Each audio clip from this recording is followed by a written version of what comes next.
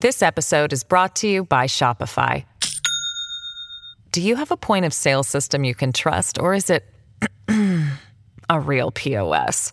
You need Shopify for retail. From accepting payments to managing inventory, Shopify POS has everything you need to sell in person.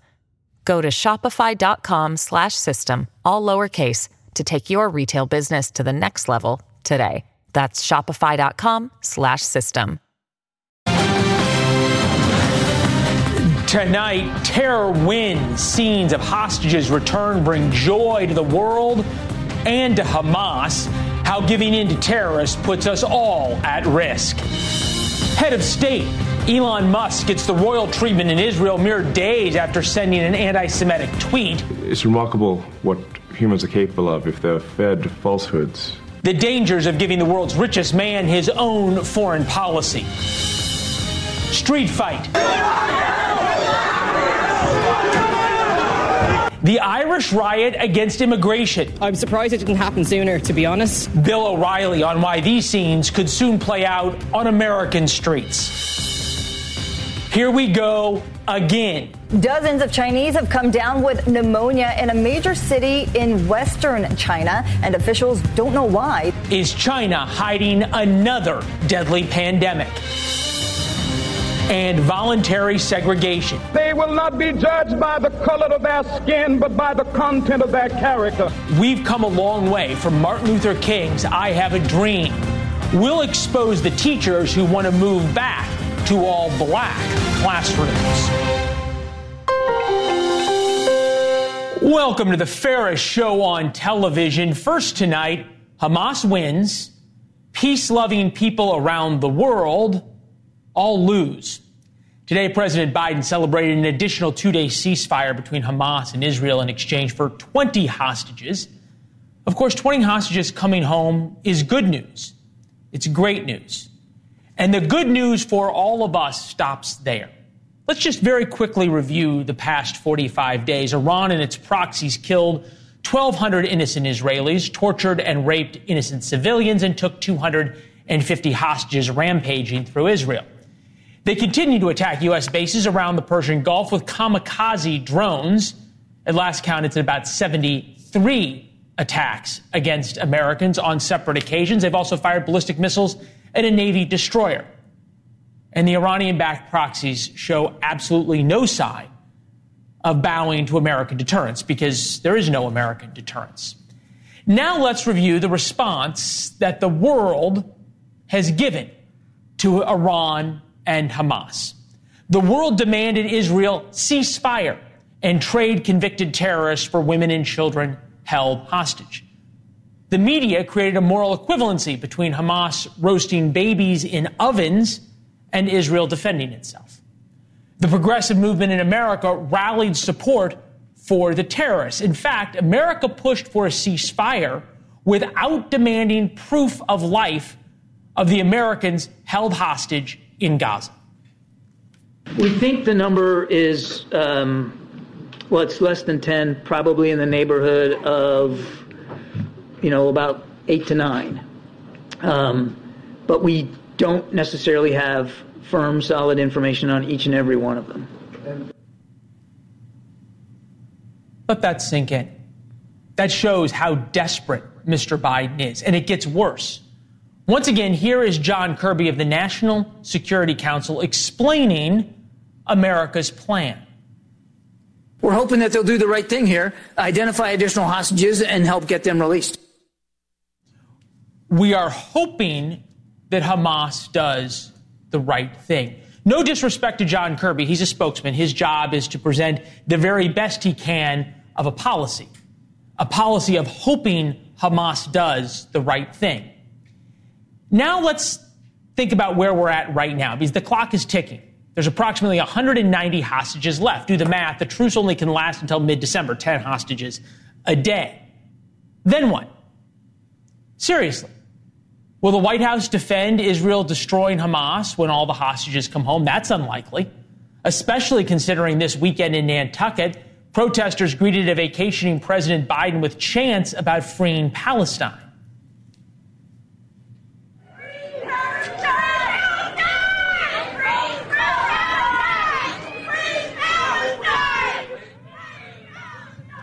The pro-Hamas, pro-Israel divide in the Democratic Party is only going to get worse. That puts Mr. Biden in even a worse position. The Washington Post dropped a big Sunday story about divisions inside Biden White House over support for Israel. As we heard, the White House now says they hope Hamas does the right thing, as if hope for a terrorist organization is a policy, in a word that's kind of embarrassing, but it's also terrifying. Hamas is going to do exactly what it wants, exactly what Iran orders it to do. Hamas consolidated power in the West Bank by winning the release of terrorists held by Israel. Hundreds of terrorists have come home to heroes' welcomes. And the New York Times loved it. Here's one article about the hostages for terrorist swipe. Quoting the Times over the weekend, a disfigured woman whose case has become well known is among the Palestinians released. Yes, that is technically accurate. She was disfigured when the car bomb she drove to kill Israelis detonated early. Seriously, the New York Times covers the release of a failed suicide bomber and a 4-year-old hostage as if they are the same. Hamas also spent the weekend regrouping and rearming. Whenever the truce ends, the Israelis, led by Benjamin Netanyahu, are in a pickle. If they don't restart the war and destroy Hamas, they're wimps, and restarting a war gets harder and harder by the day. Netanyahu knows this. Take a listen. Pay attention to the subtitles. ואני פה להגיד לחברים כאן, הלוחמים כאן. Nothing will stop them except American pressure, because American pressure has already stopped the Israelis. Israel had Hamas on the run. Israel had the tactical momentum, and they stopped for political reasons. You can't help but smile when you see the reunion, seriously. When you see little girls hugging their parents after 50 days in underground tunnels. When you see mothers reunited with their kids. It's what we all want. But President Biden's oath of office isn't to the hostages or their families. It's to all of us. He's the commander-in-chief to keep all of us safe. Hamas and Iran are not tired of winning. With that, we bring in Dan Senior, former foreign policy advisor to the Bush administration, also the author of The Genius of Israel, Surprising Resilience of a Divided Nation in a Turbulent World. I know the title was written before the events of October 7th, and it's pretty prescient. You know the Middle East better than just about anybody. Am I wrong here? Look, I think that the Israeli government probably did the right thing. I can't second guess them in doing this original hostage exchange and getting, for the few days of ceasefire, and then even extending it a couple days. And I think they're getting the hostages that they're getting back, which Hamas did not want to give up, not because anyone restrained Israel's military action, but because Israel's military action was so effective. They unleashed military might on Gaza, and that completely rattled the Hamas leadership, especially Yahya Sinwar, in terms of what he was willing to give up in this hostage deal now versus a couple weeks ago. The IDF has been effective, and that has incentivized Sinwar and Hamas to give up hostages.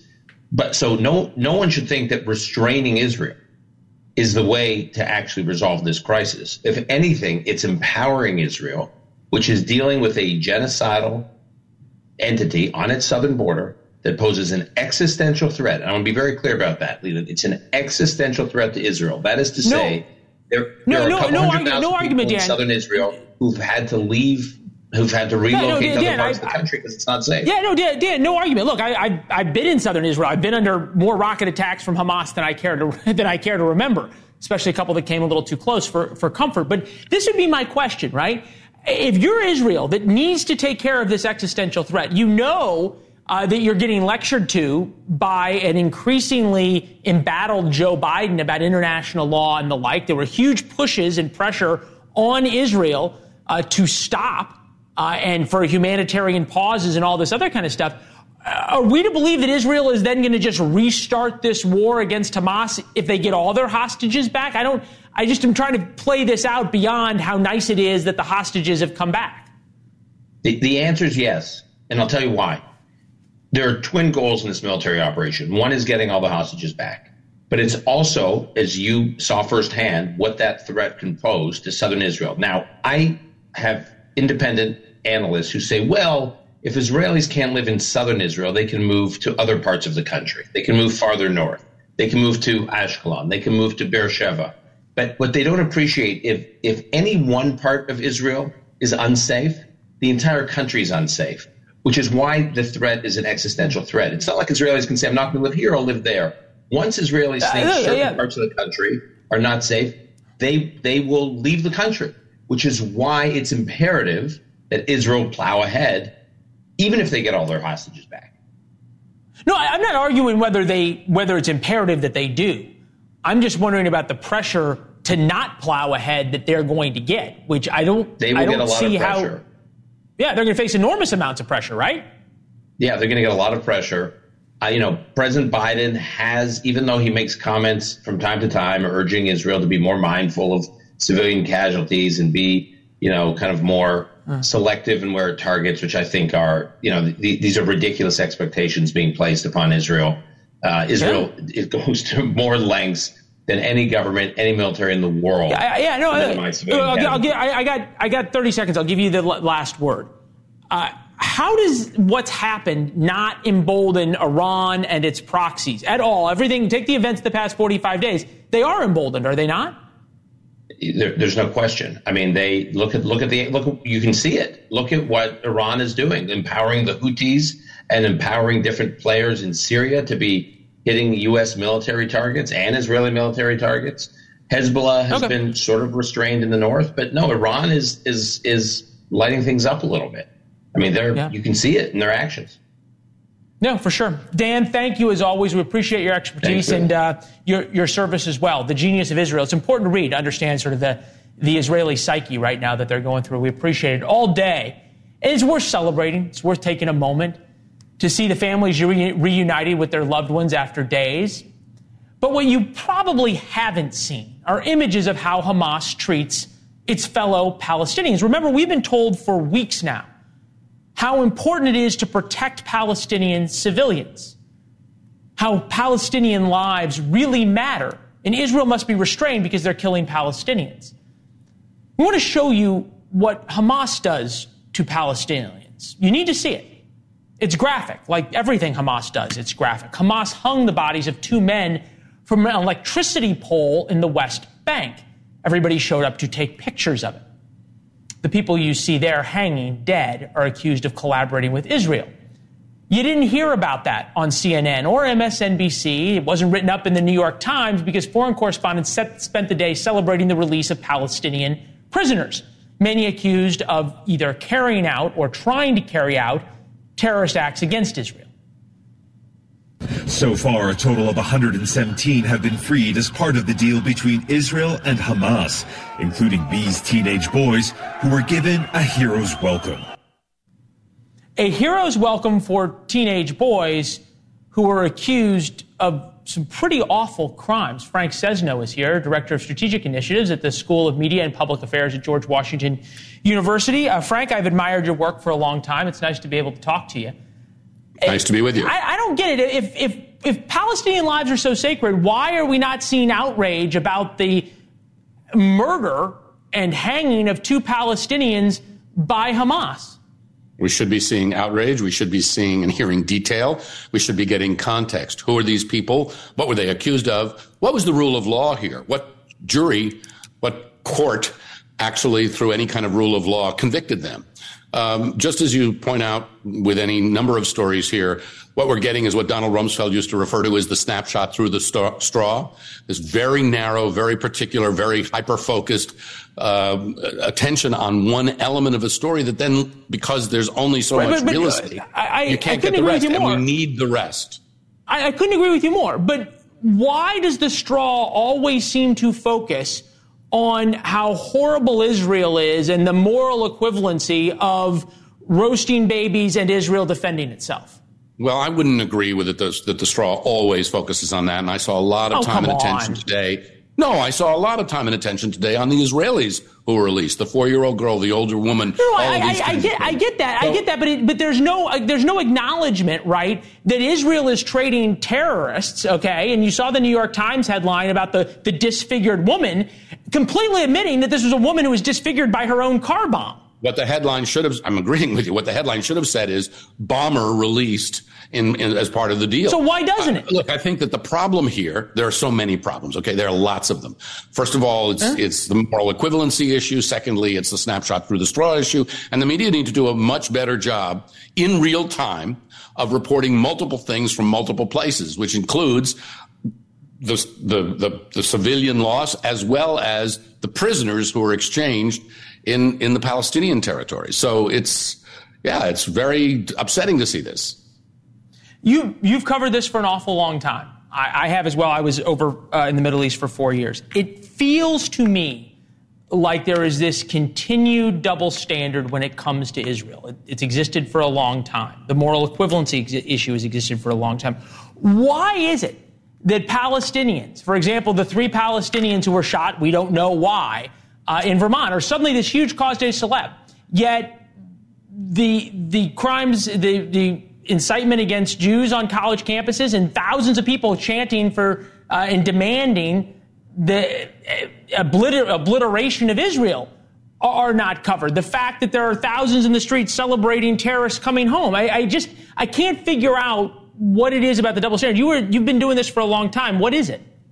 Well, first of all, I'm not sure I'm going to quite buy on to the double standard thing. I can find lots of faults and I'll make lots of criticisms, but I'm not going to do a sweeping condemnation on that. I've seen a ton of coverage, and believe me, I know because I'm on one of those campuses where there's been targeted activities against Jewish students and anti-Semitism and all of that.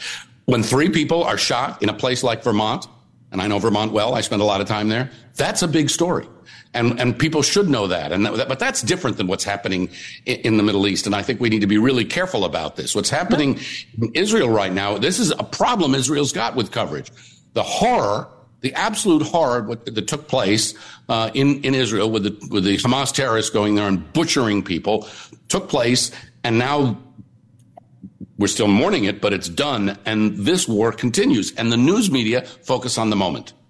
And what's happening in the moment is what's going to get their attention. That's the problem. That's where we lose context. That's a good point. That's fair. Hey, Frank, as I said, I've admired your work for a long time. Love to have you back, especially in studio to continue the conversation. All right? Be a pleasure. Thanks for joining. Yeah. Thank you, sir. Me. All right. Take care. We invite you to sign up for War Notes. Gives you a free look at the show every day at 4 p.m. We try to give you as much context as we possibly can while keeping things brief. Takes about 5 minutes to read. Go to warnotes.com and subscribe for free. The notes started as our internal email discussion about the most important events of the day. It's how we put the show together internally. Now you get to be a part of it. You can respond to the email with your thoughts or join us on social media at Leland Vittert on Instagram or Twitter. Warnotes.com and subscribe for free. You might say, here we go again. The same organization that rang alarm bells about COVID in December of 2019 say hospitals in Beijing, China, now report a surge of a new respiratory illness, this time in children. And we are not kidding. From part of the International Society for Infectious Diseases, a group called ProMed, reports an unusual and undiagnosed pneumonia outbreak. It's the same language they used in December of 2019, full month before any of us knew what COVID was. The releases, the dispatches from ProMed read almost exactly the same. The World Health Organization says it has requested more information. Yes, that's the same World Health Organization that covered up for China during COVID, covered up where COVID came from, said COVID wasn't airborne. It cost hundreds of thousands of American lives. And of course, China lied too, and the media covered up for them. Don't you remember when saying COVID came from China was racist? It comes from China. That's why. It comes from China. I want to be accurate. Turns out Trump was right. Chinese almost certainly made COVID in a Wuhan lab. We have no idea if this new virus is actually a new virus because, once again, the Chinese won't tell the truth about anything. Growing concerns in China as the country deals with a rise in respiratory illnesses and clusters of pneumonia in children. The World Health Organization formally asking Beijing for more details on the spike in cases. And Good Morning America going down exactly the same route they went down before. Oh, the World Health Organization in China. We should get more information from them, as if their information would be truthful. It'd be nice if we here in the United States didn't trust China. Instead, perhaps a blue ribbon commission could have investigated COVID. Something like the January 6th committee or 9/11 commission. They could tell us where COVID came from.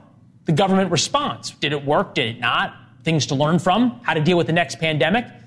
Maybe they could answer if shutting down the economy was a good idea. What about mask mandates and vaccine requirements for kids? Those answers would be useful right about now. The only thing we know, we can't count on the Chinese to tell the truth or Good Morning America to find it. Coming up next, 60 years after the civil rights movement that desegregated America's classrooms, schools want to go back to segregation in the name of equity. Why suddenly defining people by their skin color is okay. And Irish Lives Matter protesters take to the streets over mass Muslim migration to Ireland. Will America's streets soon fill with similar complaints?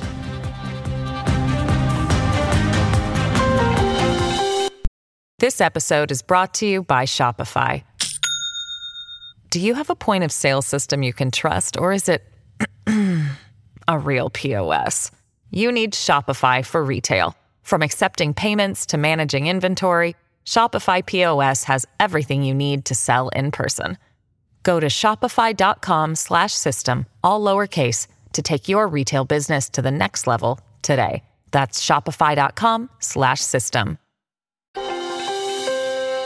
Nearly 80 years ago, the Supreme Court declared separate was inherently unequal. But now a high school in Evanston, Illinois will offer so-called affinity classes. That means Black and Latino students are separated from white students. In other words, separate is good if it celebrates the oppressed. No whites allowed. Just for a second, imagine if George Wallace had said he wanted all Black classrooms because it would help Black students learn. When King marched on Washington, the fight was for us to all be treated equal. Dream that my 4 little children will one day live in a nation where they will not be judged by the color of their skin, but by the content of their character. Now progressives want different treatment based on race, sex, identity. So progressives keep trying to divide us into more groups, narrower groups. They add a letter or a group designation, and then we as a country get more divided. Karl Marx would have loved it. People aren't people. They're defined by group characteristics, which defines your place on the oppressed-oppressor scale. More versus less powerful. The group less powerful must be given power at the expense of the powerful, regardless of merit. Joining us now, the USC School of Education Dean, Pedro Noguera. Dean, it's good to see you, sir. I appreciate it. I'm just wondering, how is segregating classes a good thing? Well, it's not a good thing. And let me start by just saying it's good to be with you and to address this important issue. I actually have a lot of experience with Evanston. I was there over 20 years ago working with the district on the very topic that drove them to this solution, which is the disparities in achievement, the so-called achievement gap. Here we have a large, comprehensive high school, over 4,000 kids, but Black and Hispanic kids not doing as well as white and Asian kids. And, you know, what they want to do is create a school that serves all kids well. That's their goal. The strategy they've seized upon is, I think, a flawed strategy. When I visited the school several years ago, I asked them, can I talk to a group of high-achieving Black students? Because I'd like to learn about their experience at the school. So they arranged for that. And I asked them about their experiences. Then I said, what's your favorite class? And they all said it was calculus. I said, really? Calculus? I said, why calculus? Turned out they all had the same teacher. And they described a teacher who was passionate about teaching, who was good at building relationships, and who was so good at teaching math that every one of them was going to go off and major in a math or science-related field in college. So I went and visited the class. And then I told the superintendent, I said, here's the solution to your problem. You need more teachers who can do what he does. You don't have to segregate the kids. What you need is teachers who know how to reach kids of all kinds. What they've done is instead of focusing on the teachers, they're focusing on the kids, not realizing that when you separate kids like this, you also reinforce stigma, which is what the opposite of what you're trying to do. It almost seems as though that's what sort of the point of all this is. This is a Wall Street Journal quote from Dena Luna, Black Student Achievement Initiatives with the Minnesota Public Schools. A lot of times within our education system, black students are expected to conform to a white standard. In our spaces, you don't have to shed 1 ounce of yourself because everything about our space is rooted in blackness. I just am still trying to figure out how that isn't by definition racism. How is it good to tell kids that they're defined not by their achievements, not by their love of calculus, not by being good people, but by the color of their skin? So I wouldn't call this racism necessarily. What I would say it's a flawed strategy.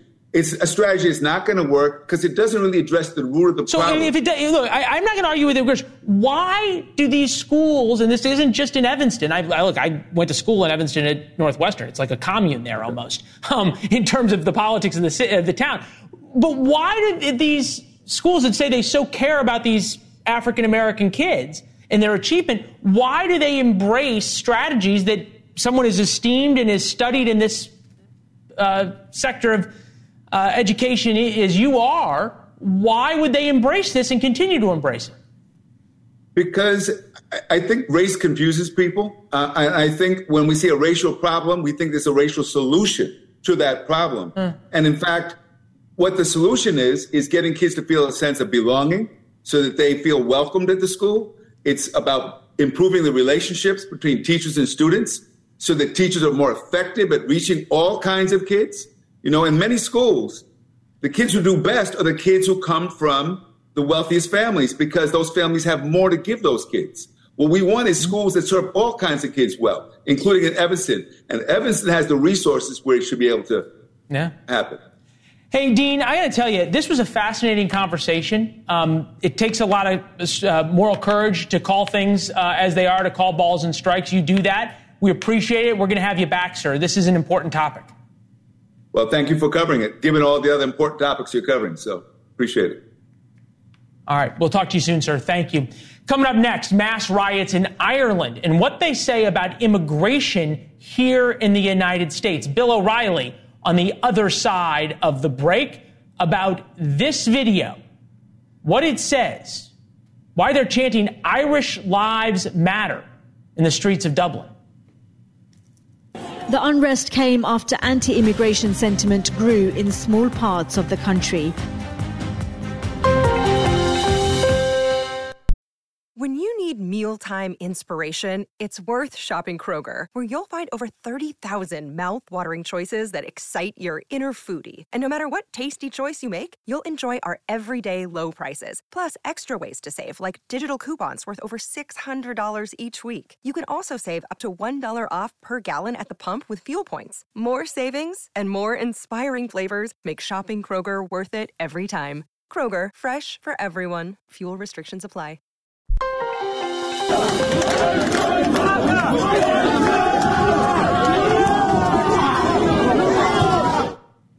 See the sign right there? Irish Lives Matter. This is video from Dublin over the weekend. The Irish looted and rioted in what American media once called a mostly peaceful way. The Irish were mad about the reported stabbing of 3 kids or 5 kids by a Muslim immigrant. Details on the stabbing are sketchy. But the anger by native Irish over the influx of immigrants, many from Muslim countries who have no desire to assimilate to the Irish way of life, that anger is very real.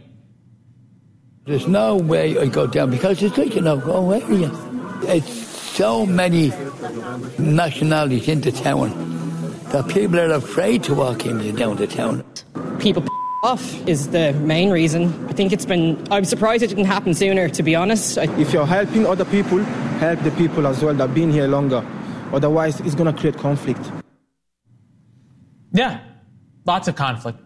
We've seen anger across Europe at pro-Hamas marches in London, at a far-left amnesty program in Spain. This is video of the southern border. We'll get to that in a minute. In Holland, the Dutch Trump, as he is called, won in a landslide. There's a lot of anger about immigration in Holland. Italy recently elected a conservative populist, also over immigration. But the Irish riots focused solely on the immigration, specifically Muslim immigration, to that island nation. Immigrants make up 17% of Ireland's population, with almost half of those arriving in the past 5 years. It makes us think of, and this is why we have the video, our southern border, where millions upon millions stream across every year. Bill O'Reilly, host of No Spin News on BillO'Reilly.com, is with us now. Bill, it's sort of this odd thing. What happens in Europe sometimes comes to America. Is Americans getting this angry? It's hard to generalize. Certain areas certainly are in the USA. The Irish thing, from what I understand, it was not a Muslim attacker that did this. It was some loon, some incredibly damaged individual, but an Irish person, an Irish citizen. In the EU, as you know, Leland, you can cross borders and go wherever you want. And Ireland, the Republic, is in the EU. And so if you gain residency anywhere in Europe, you can go to Ireland.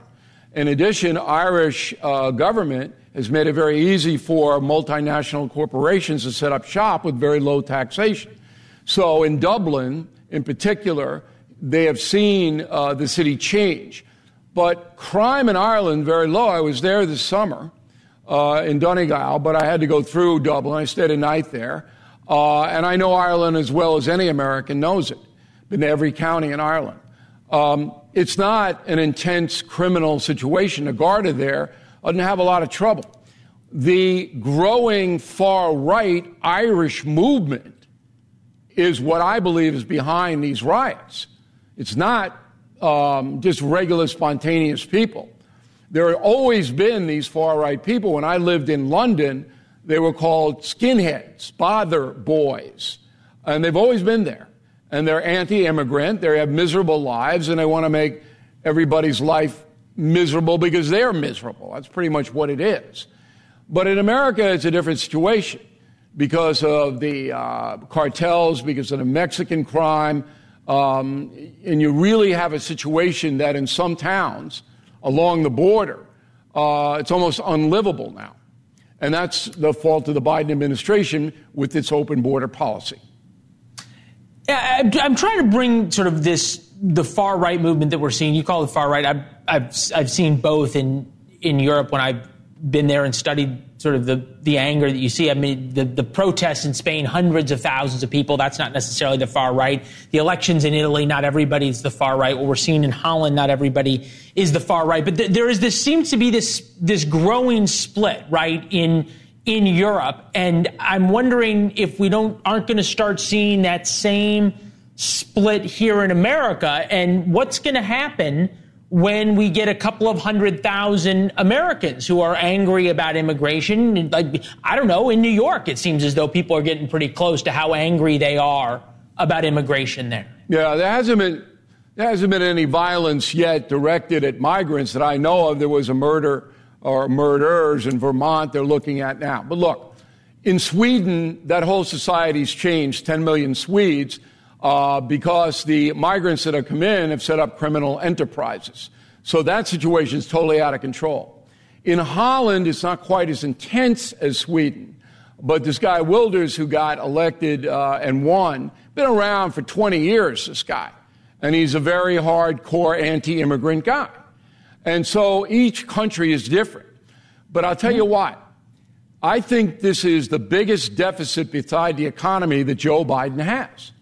And I think that Biden's going to get whacked next November, all right, largely because of the open border, which nothing is being done about because Biden doesn't care about it. And then in places like New York and Los Angeles, you got a tremendous fiscal problem trying to support hundreds of thousands of people who have come here, and more are coming every day. I think last week, 15,000 in the Tucson sector in Arizona were confronted by Border Patrol. 15,000? I mean, and Biden sits there in Nantucket and doesn't do one damn thing about it. And if Americans aren't angry about that, they'll never get your frustration. If you're not angry about this, you're never going to get angry. No, I hear that. I'm just sort of trying to draw the. I guess maybe I'm seeing the dotted line, and I don't know if you'd agree with me, between the angle that we're sort of one incident away, whether or not it was somebody from Algeria or not who stabbed the person the people in Ireland. We're just sort of one event away in Dublin, one event away from real anger on America's streets. Look, if it can be shown that an Algerian migrant killed these Irish, you're going to have a big problem there, a continuing problem. But look at Kate Steinle. You know that I drove this Kate's Law, where a guy deported 5 times. And this week is the anniversary of him being let out 5 times. He's a criminal alien. He's on trial in Texas now. And he kills Kate Steinle in San Francisco. And he's acquitted. And he's out. 5 times he defied deportation. What the deuce is our Congress doing? Nothing. Now that will light a fuse if it happens again. Fair enough. Bill, it's good to see you as always, sir. Thank you. We appreciate it. Coming up next, Elon Musk, head of state. What happens when the world's richest man gets his own foreign policy?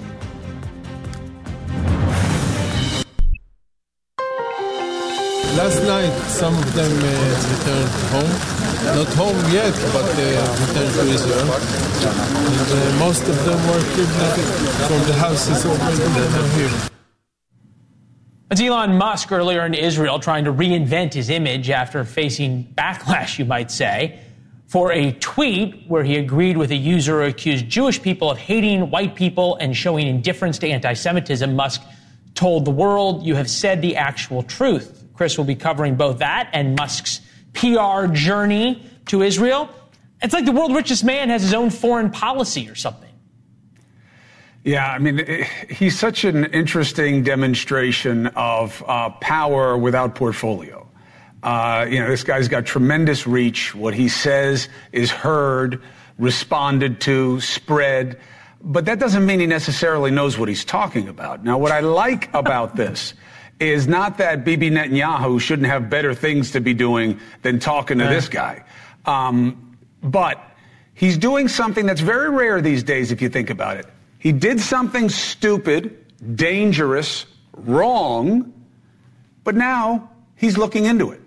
He's going to the place that that nobody else would go to. They wouldn't go there figuratively, let alone literally. And he is seeing what it is that he may have been misunderstanding. And that is in rare supply these days. Is he getting too much attention? Of course. Who and what doesn't these days in this crazy media environment? But at least he's trying to learn. And man, is that a precious commodity in America today. Yeah, my mother would say about people like that, seldom right, but never in doubt. So I know you got Alan Dershowitz coming out. Alan Dershowitz on with Chris Cuomo a little later. Chris, good to see you. Coming up next, let's be honest, because we always are on this program. Everybody, yeah, you did it too, Chris. You talked politics over the weekend, from the Thanksgiving table to football games. You couldn't ignore Biden or Trump. Well, Chris Stirewalt with who Thanksgiving helped and hurt when we come back. This has been the product of a lot of hard work and weeks of personal engagement for me and my team. We have been in close contact with the leaders of Qatar, Egypt, and Israel, speaking with each one of them repeatedly over the past few weeks to help secure this deal. We spoke again yesterday with the Emir of Qatar. President Biden played wartime president on vacation, shopping in Nantucket while holding press conferences about hostage releases. For a president known to spend more time away from the White House than most, this weekend will either turn public opinion around or reinforce the idea. Well, might be a little too old for the job. The polls keep getting worse for the president. Latest CNN poll shows Trump would beat Biden by 4 points. Haley beats Biden head-to-head 10 percentage points. DeSantis up by 2. Biden, Trump head-to-head Electoral College. Trump 292, Biden 246. Chris Stirewalt is here. What do we make of this almost going back to the George W. Bush presidency? I'm on vacation, but I'm going to come out and make statements and talk about things. Oh, I think the president's the president wherever he goes. And people complained about Donald Trump being at Mar-a-Lago. Yeah. People complained about Barack Obama being on the golf course. People complained about Bill Clinton. It's a thing people say. I think for Biden, being able to go out and talk about released hostages is probably a good thing. And people probably don't care whether he's in Massachusetts or Delaware or Washington. We see this sort of split screen this weekend, right, of Joe Biden kind of being the old school president on vacation, shopping at Nantucket and sort of doing this thing covered by the White House pool, and then Donald Trump flipping the coin at the Clemson USC game. Is this what we're going to sort of see for the next year? President Biden largely in the bubble, Trump trying to be out there stealing the spotlight? Well, I think for Trump, South Carolina, as Nikki Haley, the former governor of South Carolina, starts to sort of emerge as his principal rival, though at some distance, for the Republican nomination, being in South Carolina. And, by the way, being with Henry McMaster, the governor of the state, who is also a mortal, bitter political enemy of Nikki Haley, dating back more than a decade in South Carolina. That was a good way for him to say, I'm in the lead in South Carolina. Now, of course, if you're a Clemson fan, you probably don't like how that game turned out, right? Well, somebody was going to not like how that game turned out. So you may not like how everything worked out. But I think for Trump, this is a good way to flex, a good way to show his performance in South Carolina, take care of South Carolina.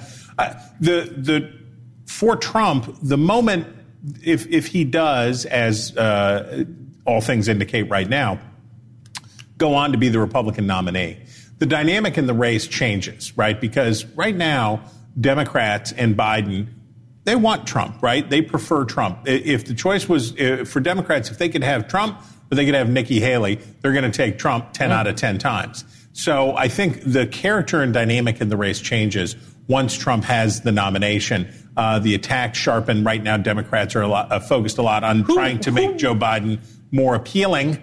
They'll be a lot more focused on making Donald Trump less appealing. Yeah, nothing unites Democrats like Donald Trump does. That's a fact. In sort of smooths over many of the divisions they have right now. Who won Thanksgiving weekend, Trump or Biden? Oh, I think for persuadable voters, neither. I don't think people probably care. People aren't focusing yet? I don't think persuadable voters care. I think Trump probably did fine for himself with the Republican primary voters, and he got to have that big moment at the stadium. I think Biden for Democrats continues to be good. I guess if you want me to net it out, I'll give it to Biden just on the grounds that more people care about what's going on with Hamas and terrorists and hostages than they do about the Gamecocks versus the Tigers. All right. New Hampshire polling right now, Trump 42, Haley 20, Christie 14, DeSantis 9, Vivek 8. Nikki Haley surging at the right moment ahead of the debate? Well, look, this is the moment where if anybody's going to slingshot, and we've seen it happen before, if anybody's going to slingshot in Iowa or New Hampshire, now is when it begins, right? Now is when you start to see the movement. Ted Cruz came from behind in Iowa in 2016. John Kasich emerged from back in the pack to go into second place in New Hampshire. Haley's on that trajectory, but she and Ron DeSantis have a rendezvous with destiny, because as Haley has managed to consolidate part of the non-MAGA, non-nationalist lane of the Republican Party, DeSantis has struggled, right? He failed to take out Trump. He struggled to unite the other side of the party. The two of those are going to be increasingly at odds between now and January 15th when Iowa goes to caucus. And you'll probably get to see a good bit of that next Wednesday on the 6th of December in Tuscaloosa, Alabama, when a great team of moderators, including our own Elizabeth Vargas, makes it happen. This is the story of the one. As head of maintenance at a concert hall, he knows the show must always go on. That's why he works behind the scenes, ensuring every light is working, the HVAC is humming, and his facility shines. With Grainger's supplies and solutions for every challenge he faces, plus 24/7 customer support, his venue never misses a beat. Call quickgrainger.com or just stop by. Grainger, for the ones who get it done.